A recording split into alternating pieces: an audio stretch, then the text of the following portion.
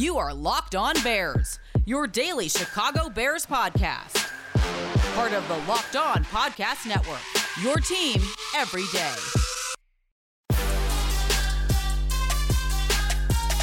The more information that comes out about the Mario Edwards Jr. situation, the worse the Chicago Bears look. This is Locked On Bears, and I'm your host, Lauren Cox. I'm an analyst for Pro Football Focus, and I'm here to bring you your daily, in-depth Chicago Bears news and analysis. Locked On Bears is brought to you by Pepsi. Pepsi is here to get you ready for game day no matter how you watch in this strange 2020 season. Pepsi is the refreshment you need to power through game day and become a member of the League of Football Watchers. These passionate fans are the real generational talent that Pepsi fuels. Because Pepsi isn't made for those who play the game, it's made for those who watch it. Pepsi, made for football watching. On the show today, it is Crossover Thursday. That means we'll be joined by the host of Locked On Vikings, Luke Braun, to break down everything we need to know for Sunday's matchup. We'll look at the resurgence of the Minnesota Vikings offense and where they've been able to have success as of late. We'll look at where this Vikings defense is improving and where they seem to be declining, and ultimately how we feel these two teams will match up for the key divisional rematch. But unfortunately, we need to start with a much more serious topic. Everything about the Mario Edwards Jr. situation looks bad, and it doesn't feel like the Bears have handled it the best way they possibly could, and it remains to be seen how this is all going to play out. But the public relations battle is certainly a losing one for Matt Nagy and company. It wasn't until this week that we found out that the rotational defensive lineman was arrested back on October 17th. We've gone a full 2 months from the time that this arrest happened in Charlotte, North Carolina. The night before the Chicago Bears played the Carolina Panthers, Edwards was arrested on a charge of misdemeanor assault on a female, which is, of course, under the umbrella of domestic violence, for an incident at the Bears team hotel where police were initially called for the report of a woman hitting a man and scratching him on the forehead. And the police reports show that both Edwards and the other victim were determined to have these bruises and scratches, but the back and forth of sort of the he said, she said in this scenario, the woman in question, who court documents show was in a relationship with Mario Edwards, she accused Edwards of hitting her in the eye and dragging her out of his hotel room after she began recording him during an argument. She also claimed to be pregnant at the time of the attack and did require some treatment in the hospital. Mario Edwards' agent has come out and said that, of course, Mario Edwards does not condone domestic violence, and the quote was, "At no time did Mario Edwards do anything that raised to the level of domestic violence or any violence." Of course, in this country, you are innocent until proven guilty, and all of these allegations against Mario Edwards are just allegations. But it did raise to the level of police filing charges, and I think what's most interesting to me in this situation, beyond all of the ramifications that affect the Bears that we'll get into, is that the victim claimed to be recording some of this. And so there should be video evidence, not only in that recording, but also potentially in the hallways of the hotel of what exactly happened in that incident. There should be clear enough evidence to be more than just he says one thing, she says something else. But I don't want to go through the legal ramifications and litigation of this, although they're very serious and concerning allegations completely. And the Bears, of course, yesterday put out a statement saying, they are aware of the incident and are investigating and, doing their due diligence, and they're taking it very seriously. But this all comes out 2 months after it happened. If the Bears want to truly take these allegations seriously and take a stand against domestic violence, why not say that 2 months ago when it happened?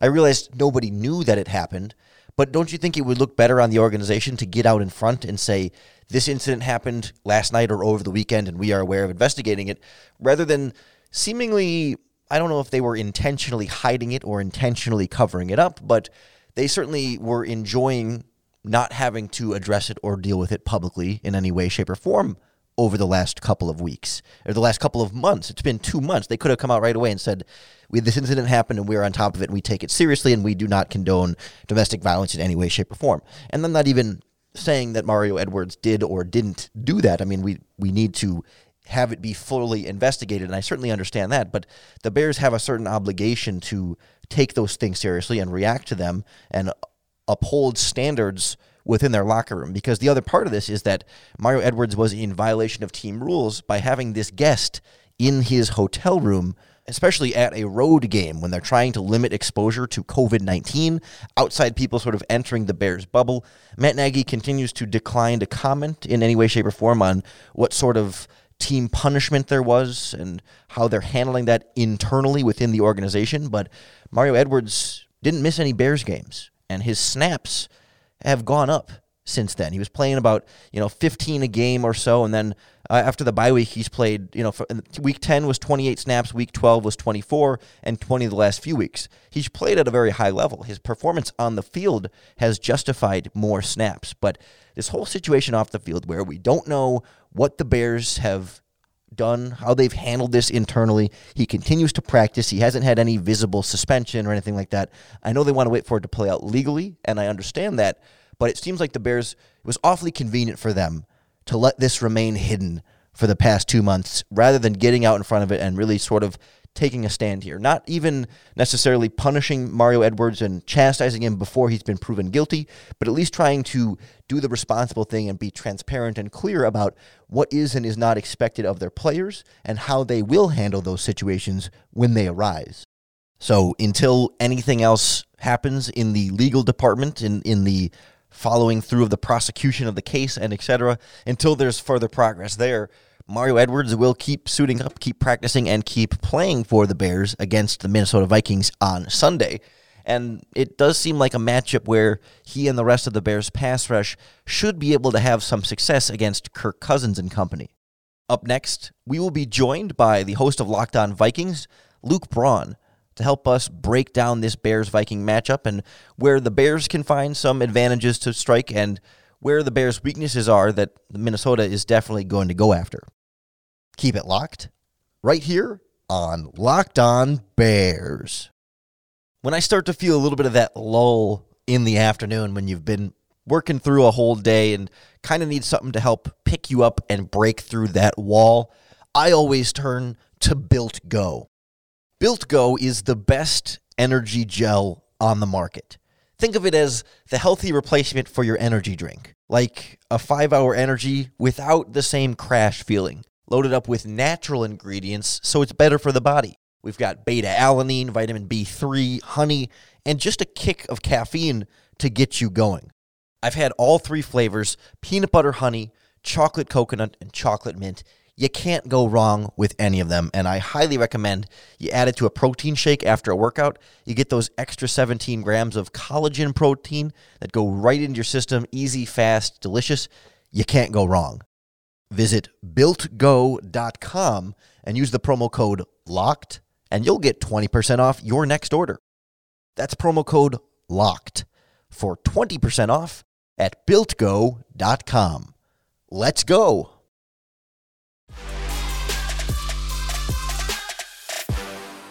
Real quick before we bring on Luke Braun from Locked On Vikings, there's a pretty big shakeup with the Chicago Blackhawks yesterday, having Stan Bowman named president of hockey operations, Jamie Faulkner hired as president of business operations, and a nice shakeup in that front office. There's a lot to break down, so be sure to check out today's episode of Locked On Blackhawks here on the Locked On Podcast Network. Jack Bushman does a great job of breaking down everything you need to know about that team, just like we do right here on Locked On Bears. And for all you White Sox fans out there, they just had Sean Evans from the YouTube channel and the show Hot Ones, where they eat the hot wings. He was a guest on Locked On White Sox because he is a White Sox fan. So they kind of talked about what that's like and other famous Sox fans they might want to get on Hot Ones, and you get to watch them eat the wings, maybe even some White Sox players as well. So great conversation over at Locked On White Sox, a little bit more lighthearted in that regard. And, of course, Locked On Blackhawks has all your big Chicago hockey news with the shakeup in the front office.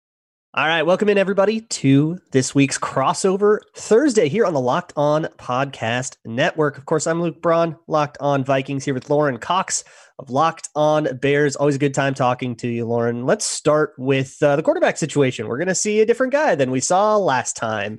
Obviously, Nick Foles still unavailable, and now you have Mitchell Trubisky, who's coming off a pretty good game. Yeah, and to be fair, technically Nick Foles is available. They have just chosen to go completely forward with Mitch Trubisky. Yeah, the injury necessitated the change initially, but Foles was ready to go. I think 2 weeks ago against Detroit, he practiced and was active for the game as the backup, and now he is considered as 100% healthy as you can be 14 weeks into an NFL season. But yeah, it is the Mitch Trubisky experience, and we're sort of back to the same Mitch Trubisky discussion as before, right? So like six weeks of a losing streak kind of lowered the bar in terms of quarterback expectations.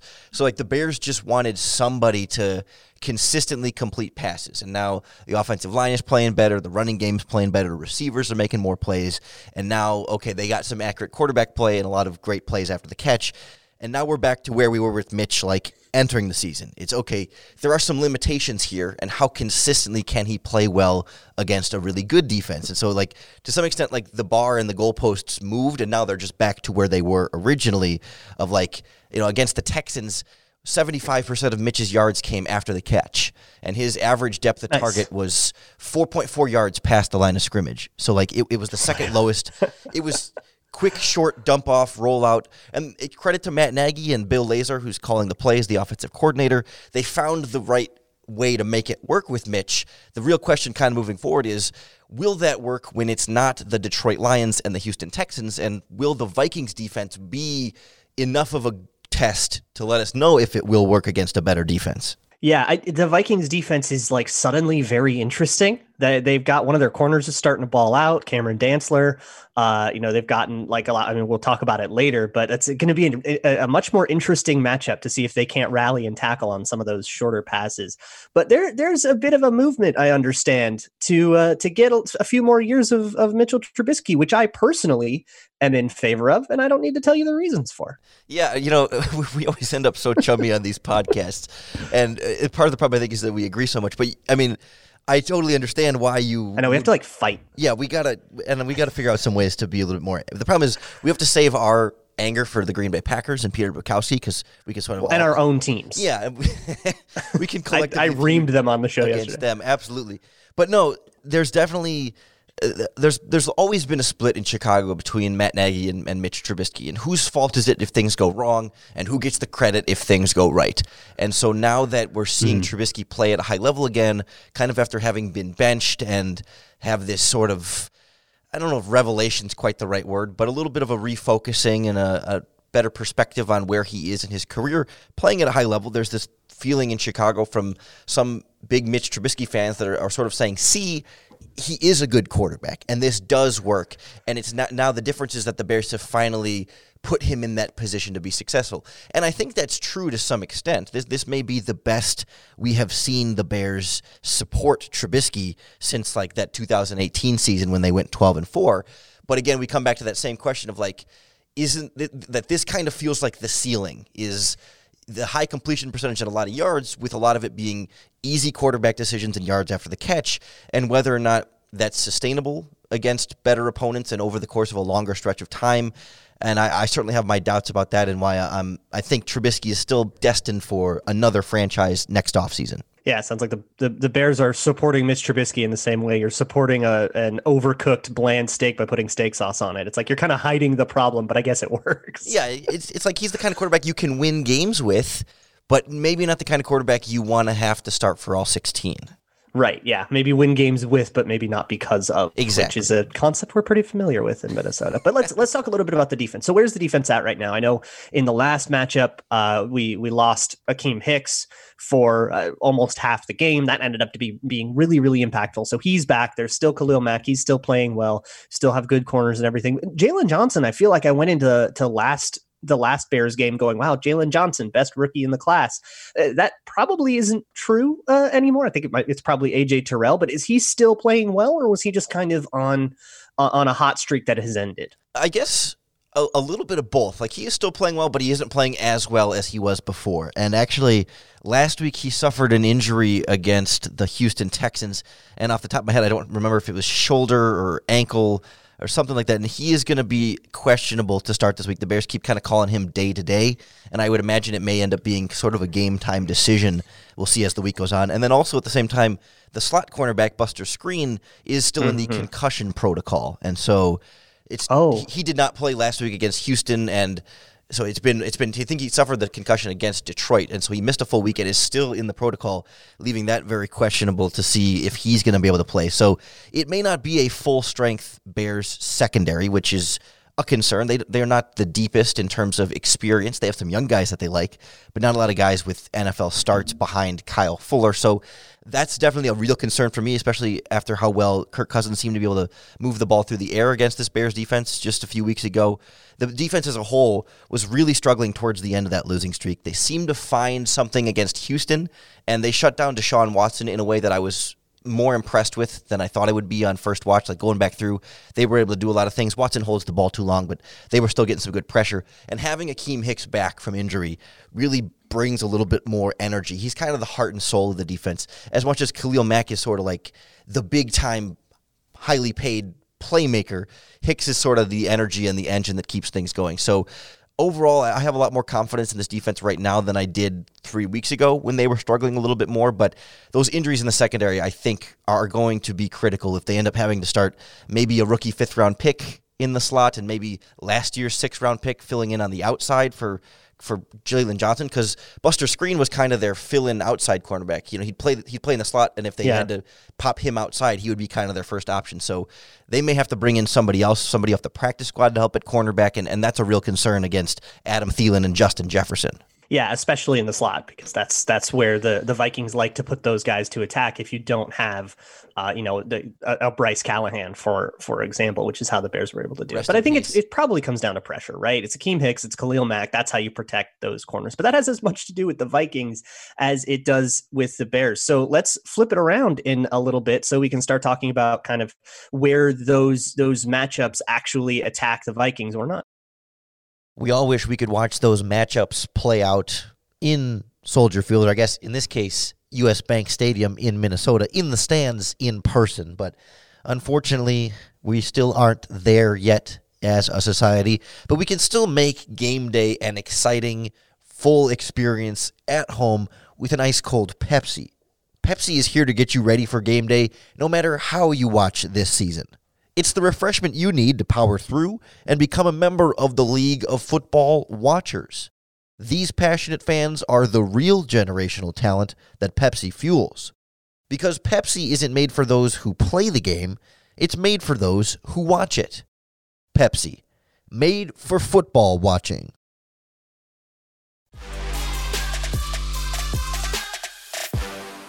All right, welcome back into this crossover Thursday. Lauren Cox from Locked On Bears here with Luke Braun from Locked On Vikings.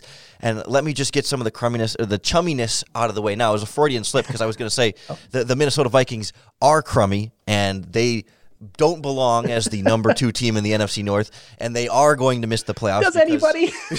Yeah, no, that's a good point. Because Kirk Cousins is terrible, and they're just Dalvin Cook and a couple of good wide receivers, and that defense is overrated, and Mike Zimmer should have been fired weeks ago, even though they've won a bunch of games in the last 6 weeks or anything. So get that out of the way. You went about 2 for 5 there, but that's a good. The Vikings suck. We all understand. So I guess let me start with last week against the Tampa Bay Buccaneers. It kind of felt like the Vikings were cruising a little bit there. They beat the Packers after the bye week and kind of swept across the division there, and then held on against the Panthers and went into overtime with the Jaguars. They head into town to face Tom Brady, and things seem to fall apart a little bit more defensively against a Tom Brady offense that I think a lot of people have had some concerns about just how good they actually are and how good Brady is.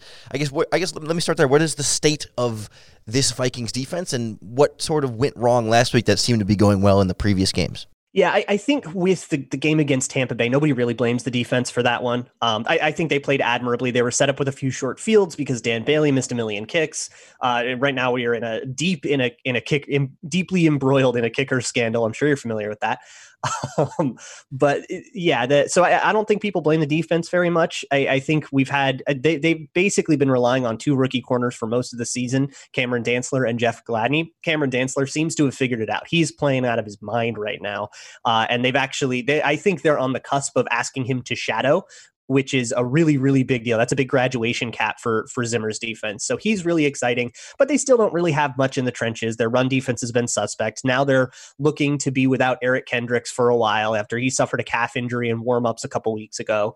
They don't have Danielle Hunter or Barr like they thought they were going to before the season. I mean, we're working on backups and people who barely made the team, and they just haven't really been able to generate a lot of pressure. They blitzed, I think, 7 times, and they generated 3 pressures on Tom Brady the entire game, blitzed or otherwise. So it's been a really, really rough time getting to the quarterback, been a really rough time in run defense because they just don't have a lot of horses up front there. But their secondary has come along reasonably. It's still very young and prone to mistakes, prone to, biting on deception and stuff with crafty route runners.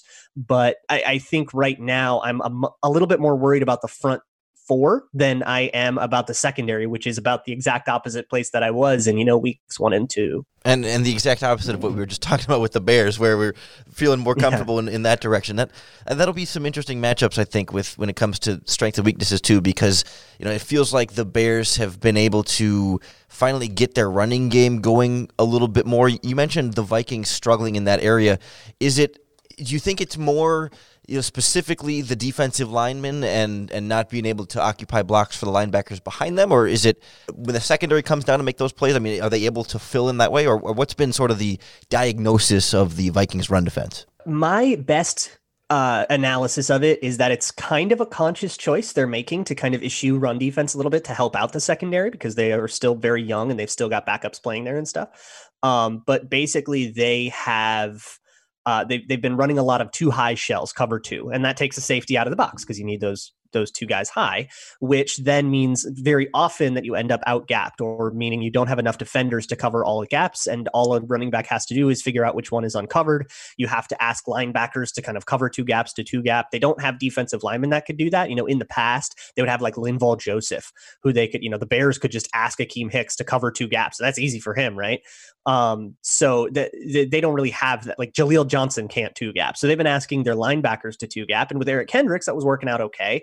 Eric Wilson is getting better at it, but is still pretty suspect. And now they have Todd Davis, a kind of discarded starter from the Broncos, who's filling in for Eric Kendricks. And like none of these guys can really successfully 2 gap that well. So now you're asking, your slot corner, Jeff Gladney, has been a great run support corner, but you're asking him to essentially beat a block, get in from the slot, make sure you don't overcommit to this because you still have to cover that wide receiver. So you have to diagnose the play and then, go cover a gap. It's like this crazy assignment. You're basically asking, you have to ask someone to do something that's way harder than they're capable of doing. And it's all kind of a ripple effect from, we don't really trust a lot of our corners one-on-one, except for Cameron Dantzler, who they've been trusting a little more, but we don't really trust our corners one-on-one. So we have to, kind of move a safety back to cover for that. And now essentially somebody has to cover up that gap, and nobody's really capable of doing it because nobody on the defensive front right now was actually intended to start. What about the other side in terms of the trenches, the guys up front on the offensive line? It seems like kind of a group of younger guys, and you just talked about defense guys that weren't really intended to start. I think there was more of an intention for some of these younger offensive linemen, but more of an understanding that there's always going to be some ups and downs along the way. It seems like there's been progress, but I guess how would you mark that progress when, both in the running game and in pass protection? It's not great. I mean, I think Bradbury had a solid start to the season. He's kind of been falling by the wayside a little bit. I think he's been playing like kind of average-ish, but inconsistent.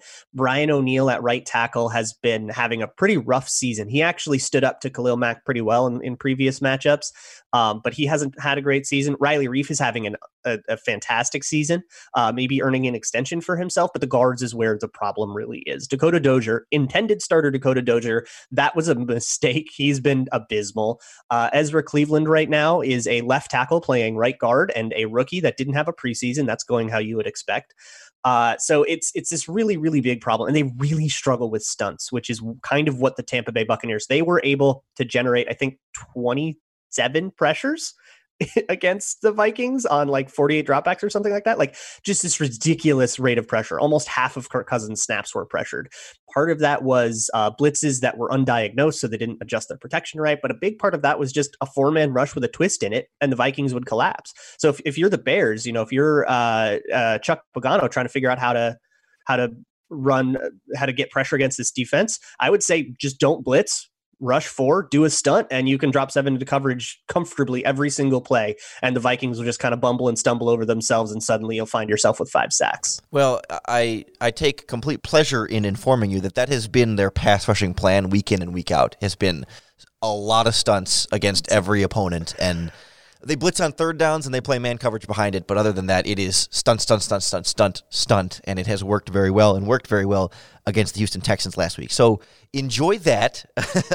Yeah, that's going to be a big factor in this one. And I think that's what I think is fun about this is like you've got the big factor of the Bears defense being able to stunt and get pressure with that offensive line, but then also the Vikings receivers being able to attack the slot in the middle of the field where the Bears have absolutely been their weakest. So I guess to wrap up with that, which weakness versus strength wins out in your opinion? I mean, it's going to be a different Bears team than we saw, 4 or 5 weeks ago when they played last time, but I don't know that it's going to be like a drastically different team. But then the Vikings kicker issues are also in here.